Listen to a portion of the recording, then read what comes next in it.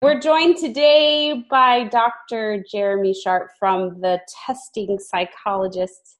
Welcome to Thanks, Kelly. your podcast interview. I invited Jeremy because we've been on this theme of multiple streams of income, and I've gotten to know Jeremy well over the course of several months, and I felt like his story is something you guys need to hear. So thanks for being so willing to share, Jeremy. Yeah, of course. Thank you so much for having me on. So you're a psychologist, and so many of people that listen are MFTs, MFT psychologists, LPCs. We run the gamut. But I think that in your story, it's not just about being a psychologist specifically, but I think it's really the beautiful process that you've gone through in building your practice that everyone can learn from. So tell me about when you started your practice and why. Yeah, so let's see, the when I started in 2009.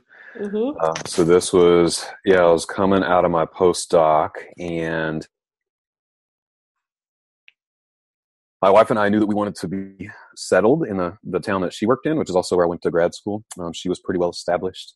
And I applied for a ton of jobs that, interestingly, I think I was probably overqualified for, but I also didn't get any of them. So mental health kind of stuff, I was just trying to find a job in our community, and nothing really panned out. And so I always say I kind of started my practice initially out of necessity, because I didn't know what else to do, and I have just enough of an adventurous spirit to leap in and try to do something like that. And she was super supportive, so I decided to go for it. And you started out solo, yeah?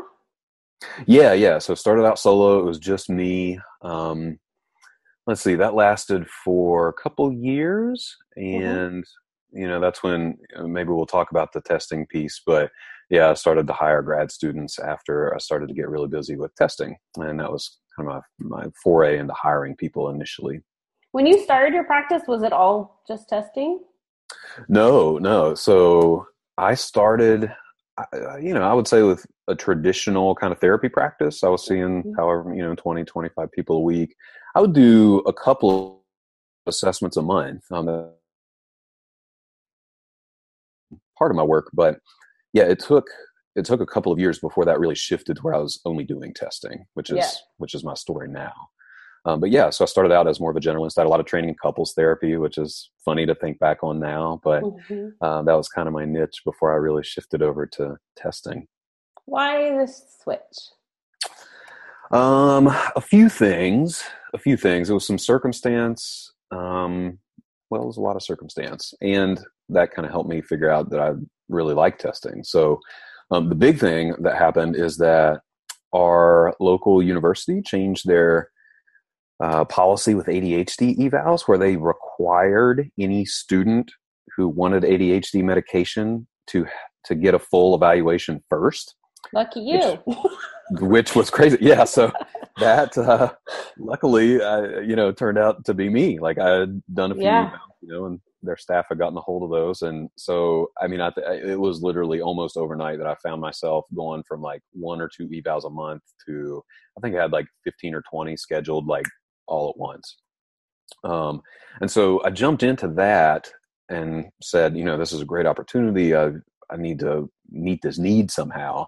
But that also coincided with the birth of our first kiddo. And so, I quickly found that with testing, like, you spend half your time face to face, and then the other half is writing. So you write up the results, and I could do that at home, and there was more flexibility. And so it really let me, be home with our kid more often. And that was awesome. And I found actually that it was not as emotionally taxing as doing therapy and doing all this couples work. I was doing emotionally focused therapy for couples. So, I would come home in the evenings just like drained and collapse on the couch. My wife was like, are we going to, interact at all? And so switching to testing was nice. It exercised this other kind of logical part of my brain and let me do some writing, which I love, and gave me more of an emotional reservoir to kind of pull from when I was my family. So yeah, I mean, it was a confluence of things that really came together, and I found that I loved it. And I think too, like that's the best kind of other stream of income. Right? Where it's based on skills, but it meets the need. It's not like I'm going to create this because I'm tired of doing something in my business, but there's a need, and you have the skill set to meet that need, and it's like a win-win. It benefits the client, your community, and then it benefits your family life and your own mental well-being, you know? Mm-hmm. Can you talk a little bit about the benefits to the clients of having testing in a practice? Oh, yeah. Gosh, yeah, where to start? I mean, so it's interesting. You know, I see a lot of people see testing as like this data-driven, kind of cold, you know, very rational process. Yeah. Which it is. I mean, that's a big part of it. You know, there's a lot of data involved in standardization. But I mean, I really think of testing as getting to know kids and their families, or adults. We test adults too, but you know, getting to know people in this very different but very intimate way. You know, like having a really good understanding of what their brains are up to, and being able to weave in all the cognitive abilities with personality and emotions and environment and family dynamics. Like it's just a layer of a layer that you don't get in therapy. You know, just having that data, I suppose. But yeah, so it, I think, helps in that regard, just in knowing people better. And then that kind of informs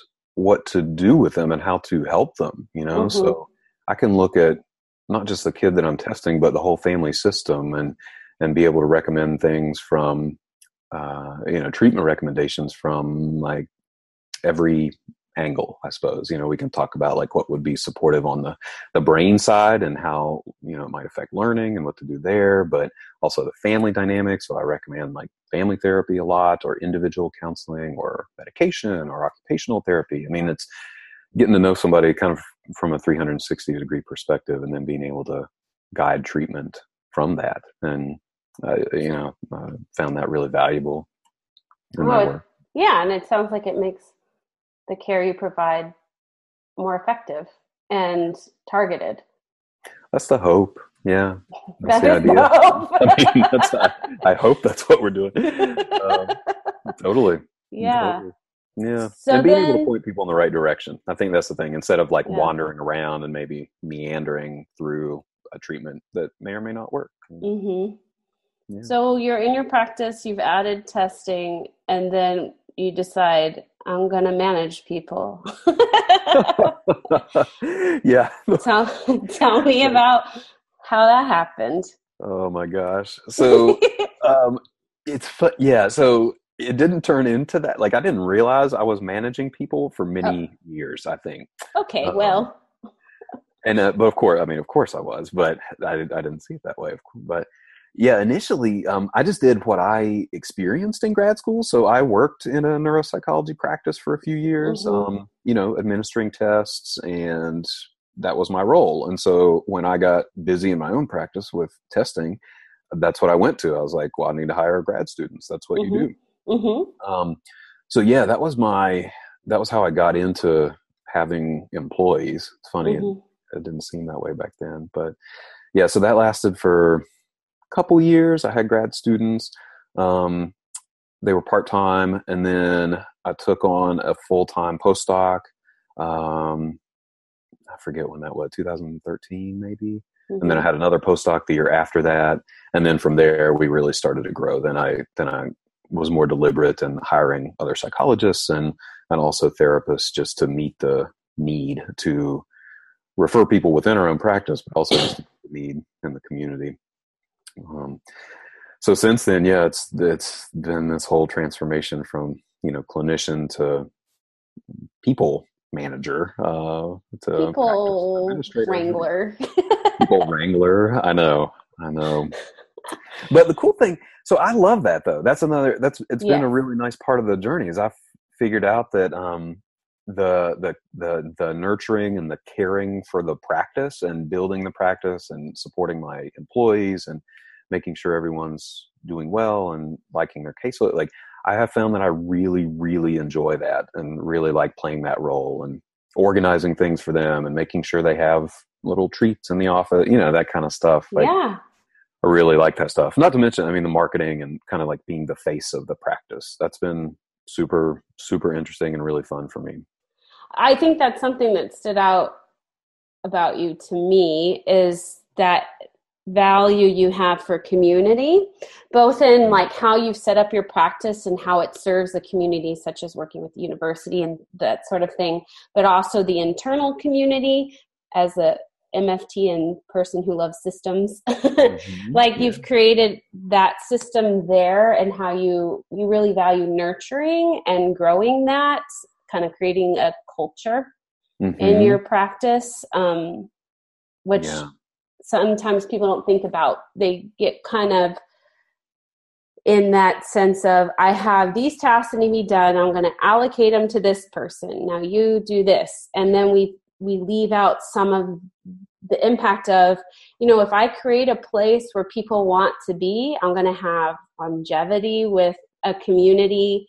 That's going to benefit the clients, that we have consistency and not a high turnover. Like, again, creating those win-wins for therapeutically what's happening with the clients, but also what's happening amongst your team. I totally agree. I feel like that culture in the practice, just everything good flows from that. That's good for us. People like coming to work. They like who they work with. We have fun, and then they stick around, and that's great for clients. And it helps the community too. Like, it gives people in the community, other providers, they can rely on us to be stable and they kind of know what they're getting when they send people our way. Yeah. So you said like you built the practice based on like what your experience was in grad school, but knowing now what does that make sense? Yes. Is that, because when people say like, I want to do testing in my practice, I refer them to you, because you know what that looks like and how to do that well. What do you think is a way to be cutting edge and to do it different that is better? You know what I'm saying? Like, in terms of how you integrate testing and build that up in your practice. Yeah, I think one big part of it is just being very clear that you actually specialize in testing and do testing. I think that's something that psychologists, I see a lot, in folks that I consult with. Like, there's a hesitation. Is that the right word? There's a hesitation. There we go. To really step into that role and say, like, I do testing and I specialize in testing. A lot of psychologists will kind of have it tucked away on their website, or, it's maybe like a little mention somewhere. But I think that honestly goes a long way. And to really present yourself that way in the community can go a long way to let people know that, hey, this is what I do, and this is my specialty, and not be afraid to embrace it. There are a couple other things. Like, I thought, I'm an efficiency person and a system person, and so I am always trying to tune into the technology that can help testing go smoother and make sure that you've got, all your systems in place in the practice, so that you don't get in this trap. Like, a lot of us get trapped where we can see a lot of people and do the testing, but then we get really backed up with writing the reports. And then it takes forever, and then people don't like you, and then you get back, it kind of throws your reputation off. So making sure your technology is dialed in, your systems are dialed in. You've got your schedule locked up, so you're not scheduling too many face-to-face appointments and not having time to write the reports. So, this is not like glamorous stuff by any means, but I think it's particularly important with testing because it does eat up a lot of time if you choose to really do it, and you just got to make sure that you're efficient and you've got the room in your schedule. And you and I had talked about like some of the processes in terms of, you can try batching the writing with the testing and all. There's different ways to do it that will help you be efficient and to get things done and not get backed up even on it, like, because you're pretty popular Sure. And there's wait lists and things, like people have to wait to see you. So Right. I think having that kind of expertise and knowledge is so valuable, so that is a common thing as a therapist who has referred people for testing. So I think this is good too, even if you don't do testing, to understand like all the components of a testing practice. It would be like, I had a client who got tested months later, still waiting for a report, but the IEP is dependent on the report, and so everything gets kind of in a gridlock. So understanding, and that does hurt your reputation. And so it's also about great customer service, great community relationships, and moving things along so the client can get help quickly and not be stuck because your processes are crappy. Yeah, absolutely. Well, and being willing to think outside the typical box, I think, and that's one thing. When you're doing therapy, we kind of get locked into this weekly, people come every week or every other week and you just have your appointment. But like my schedule right now, for example, is I will do a week on where I see people face to face doing testing or interviews or feedbacks or whatever, from 7 to 3, that's my schedule. Then I take a whole week off every other week to just write reports and do administrative things. And, and I mean, I would never think to do that if I just had a therapy practice, but it's that batching piece, where you can kind of focus on one thing for a set amount of time and then switch back over and make sure to have time to do the other important pieces. Right. And that's worked well for me. I don't know if that works for others, but yeah, I found a way to make that effective. Yeah. And so you've built a practice. Testing is a huge niche, but it's also another stream of income because you also have clinicians that just do straight up counseling. So there's several different ways that income is coming in. And then you have the testing psychologist. So what was that about? Why do that? Why do that? Because I wasn't busy enough and I needed an extra project to really pour my energy in. So where did that come from? I mean, a big part of it was that I didn't have any guidance whatsoever when I was starting my testing practice. I feel like I was doing so much by the seat of my pants. I can't even imagine what I did wrong. I'm sure that any number of things. Luckily, they didn't wreck my business, But yeah, so I didn't have any guidance back then, and it's still pretty tough to find true guidelines on like how to manage a testing practice and the nuances of that. So that was a big part of it. The other part was, just I like novelty, and I had done some teaching in the past and, kind of taught a class around consulting and private practice and business stuff. And so, doing the podcast and really niching down into the consulting business just seemed like a natural extension. It's like another way of teaching and guiding. And so that fit well with my personality and, and hopefully just another way to kind of help the community too, help clinicians. And spread the word about testing. I think that it's a contribution to the field. If we can have better practices and better testing practices, because those testing practices improve overall outcomes. And so for anyone that's listening, they've probably heard this a million times from me, but I will say it again, that there's a cohesion in your story. Like each thing leads to the next. And so that's what we call leverage in terms of taking a skill set, becoming an expert, and then turning that into other ways of service. And it's not always but in the chair, face-to-face therapy. And there's lots of different ways to do that. And what I like is just how you've done that in several ways already. And now you're helping other psychologists, clinicians who do testing to realize that for themselves as well, which I think is rad. Thank you. Yeah. I love it. Yeah. There's do you know James Altucher? Yeah. He does a business. Yeah. So you may have heard, he calls it the adjacent possible. It's like, it's kind of like that pivoting thing where you take a skill or a couple skills that you are maybe pretty good at, but not the best at. But then when you kind of put them together, it creates something, really magical. So I don't know that I'm the best testing psychologist or the best teacher / consultant, but when you put them together, it's kind of a unique thing when it's hopeful. Well, I can say I've been around you, and I wouldn't have you on here if I was like, I'm not too sure about this guy. You know what I mean? Like, thanks, Kelly. I've been around you. I hear how you talk about things. I've seen how you worked it, and just the integrity you have. And so that's why I feel like it's something that's missed and very much needed in our communities. And if people realize, like, there's so many psychologists out there who have this ability to do testing, but they don't, because there's these fears of, I don't know how to make it profitable. I don't know how to set it up and not end up writing reports all the time.